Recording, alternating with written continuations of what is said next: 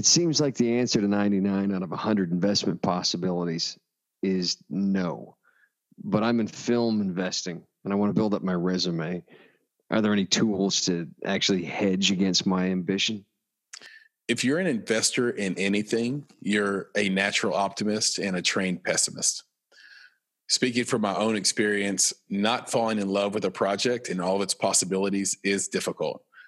You'll start thinking about how big the film is going to be, convincing yourself that the profit model makes perfect sense. And you'll say things to yourself like, well, even if the filmmakers fail, who cares? It's not life ending money. Or so and so will be attached soon and her talent can't miss. And it's critical to take a 48-hour cooling off period. The producers, they're going to want a decision fast. Sometimes they'll even give you a deadline. Sometimes those deadlines are legit.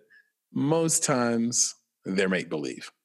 As the saying goes, fools rush in. So if your producers can't wait past your cooling off period, ask them the most powerful question in film investing: why?